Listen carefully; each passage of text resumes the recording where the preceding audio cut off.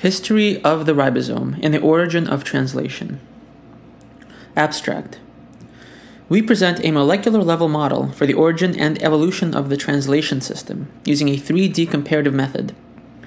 In this model, the ribosome evolved by accretion, recursively adding expansion segments, iteratively growing, subsuming, and freezing the rRNA.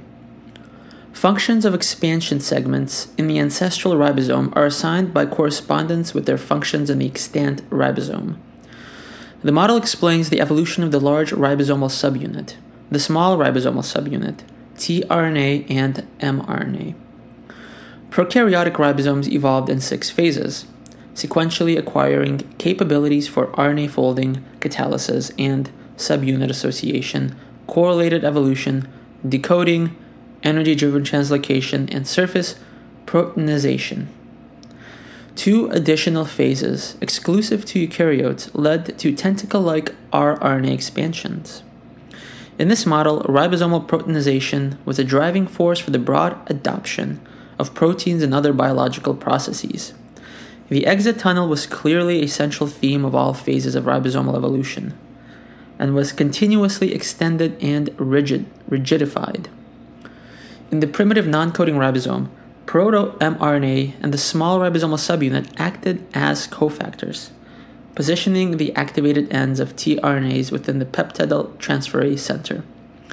This association linked the evolution of the large and small ribosomal subunits, proto-mRNA and tRNA. Introduction.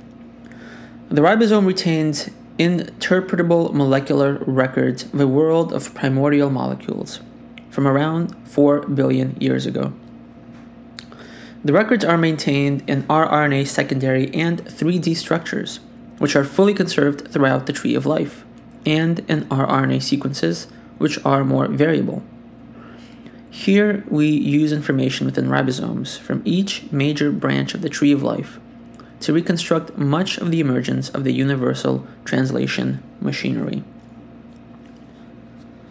Large ribosomal subunit evolution.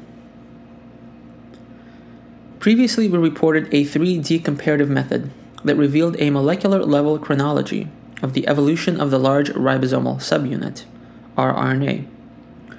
Insertion fingerprints are evident when comparing 3D structures of the large ribosomal subunit rRNAs of various sizes from various species.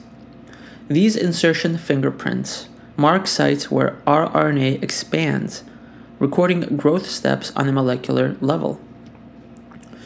Within the common core of the large ribosomal subunit, rRNA, insertion fingerprints were used to identify ancient growth sites. We showed that insertion fingerprints provide a roadmap from the first steps in the formation of the peptidyltransferase center, located in the ancient heart of the large subunit, culminating in the common core. Small ribosomal subunit, LSU, tRNA, and mRNA evolution. Here, using the 3D comparative method, we establish a comprehensive and coherent model for the evolution of the entire ribosome. This model covers the large subunit rRNA, small ribosomal subunit rRNA, tRNA, and mRNA. The evolution of each of these components is reconciled at the molecular level to a common chronology. This evolutionary model, which we call the accretion model, is fully grounded in structural data in the form of insertion fingerprints and molecular interactions. The model describes iterative accretion of rRNA fragments in the form of expansion segments. The timeline of the accretion model initiates the ancient protobiology in the initial building up of the functional centers, proceeds to the establishment of the common core, and continues to the development of large metazoan rRNAs. Incremental evolution of function is mapped out by stepwise accretion of rRNA. In the extant ribosome, specific segments of rRNA perform specific functions, including peptidyl transfer, subunit association, decoding, and energy-driven translocation. The model assumes that the correlations of rRNA segments with their functions have been reasonably maintained over the broad course of ribosomal evolution. Therefore, the model maps out the time course of acquisition of function. Breadth of function increased as the ribosome grew in size. rRNA variation. Expansion segments are small, folding competent rRNA fragments that are inserted into common core rRNA over evolution, increasing rRNA length without substantially perturbing the structure of the common core. Recursive insertion of expansion segments leads to variation in the length of rRNAs. In extant species, rRNA lengths vary according to well-defined rules. First rule, rRNA length tends to increase from bacteria archaea, which approximate the common core, to protists, to metazoa. Second rule, size variation is significantly greater in eukaryotes than in prokaryotes, and in large subunit rRNAs rather than in small subunit rRNAs. And the third rule, variation is focused at a few specific sites of the common core. The fourth rule, variation is excluded from the interior and from functional regions of the rRNA, such as the PTC, the decoding center, the core of the subunit interface, and tRNA binding sites. The fifth rule, rRNA size generally increases with organismal complexity. Here, we consider ancestral expansion segments, which are found within the common core and are denoted as AES. As capital AES for the large subunit and lowercase AES for the small subunit. Discussion. Using sequences of rRNAs as a telescope in time, Voysey and Fox sketched 3 primary branches in the tree of life on Earth. Beyond the root of the Voysey's tree lies the origin of life, which poses some of the most profound and exciting questions in science, and tests our understanding of chemical and biological principles. Structures of ribosomes in 3D allow one to peer beyond the root of the tree.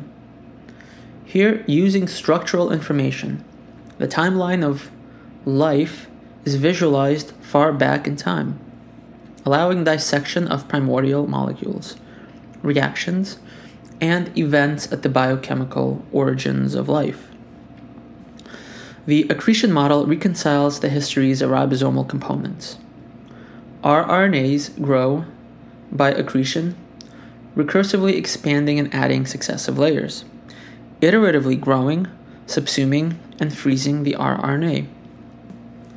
The ribosomal common core evolves in 6 phases.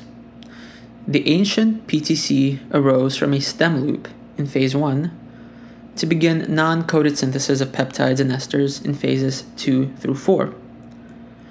tRNA extended from a mini helix to deliver a substrate to the primitive large ribosomal subunit, while being positioned by the small subunit and mRNA.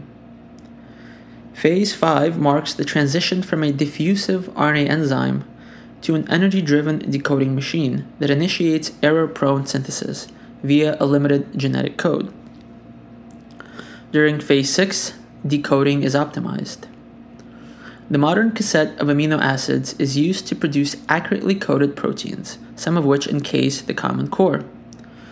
The tunnel is elaborated throughout phases 1 through 6 and was central to ribosomal evolution.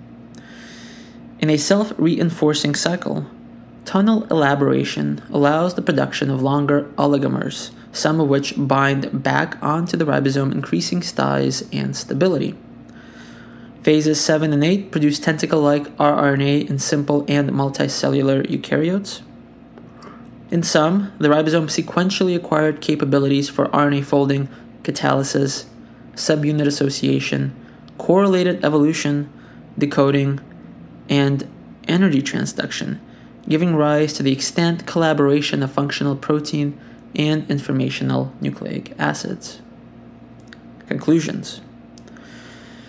The transition from the synthesis of non-coded heterogeneous oligomers to proteins by the ribosome conferred advantages because some reaction products bound to the ribosome. Proteinization of the ribosome drove a more general proteinization of other processes, giving rise to modern biology as described by the central dogma. The ribosome spawned the existing symbiotic relationship of protein and nucleic acid.